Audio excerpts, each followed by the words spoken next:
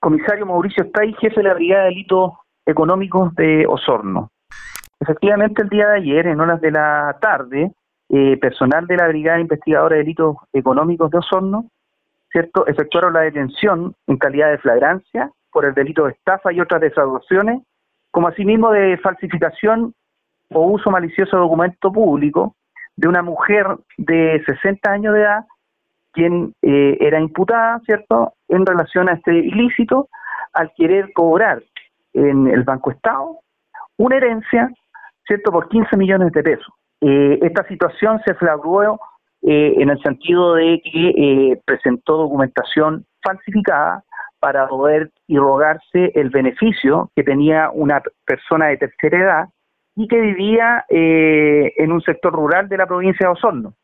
Ante estos documentos y comprobando a través de la investigación la calidad de los documentos que había presentado en la entidad financiera a objeto de cobrar este millonario suma, se certificó a través del contacto con la notaría del cual provenían estos documentos, que obviamente eran falsificados, ¿cierto? Y se contactaron con los originales y se percató de que eran falsos.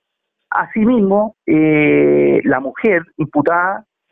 tenía un modus operandi en el cual le había comentado a la ejecutiva del banco que ella tenía el beneficio para poder, un poder notarial específicamente, para poder cobrar esta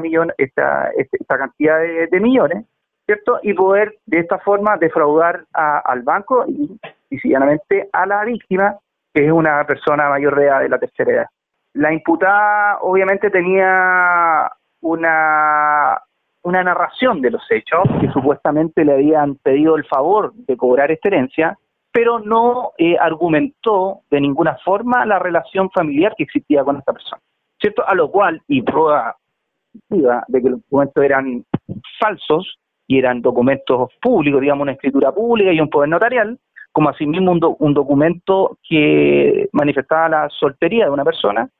se procedió a la detención por el delito de estafa y uso fraudulento de documento público. Los antecedentes fueron puestos a disposición del fiscal de turno, ¿cierto?, quien, conforme al artículo 26, lo dejó apercibido, ¿cierto?, y se siguen con la indagatoria a objeto de poder incorporar toda esta línea investigativa a la causa en cuestión.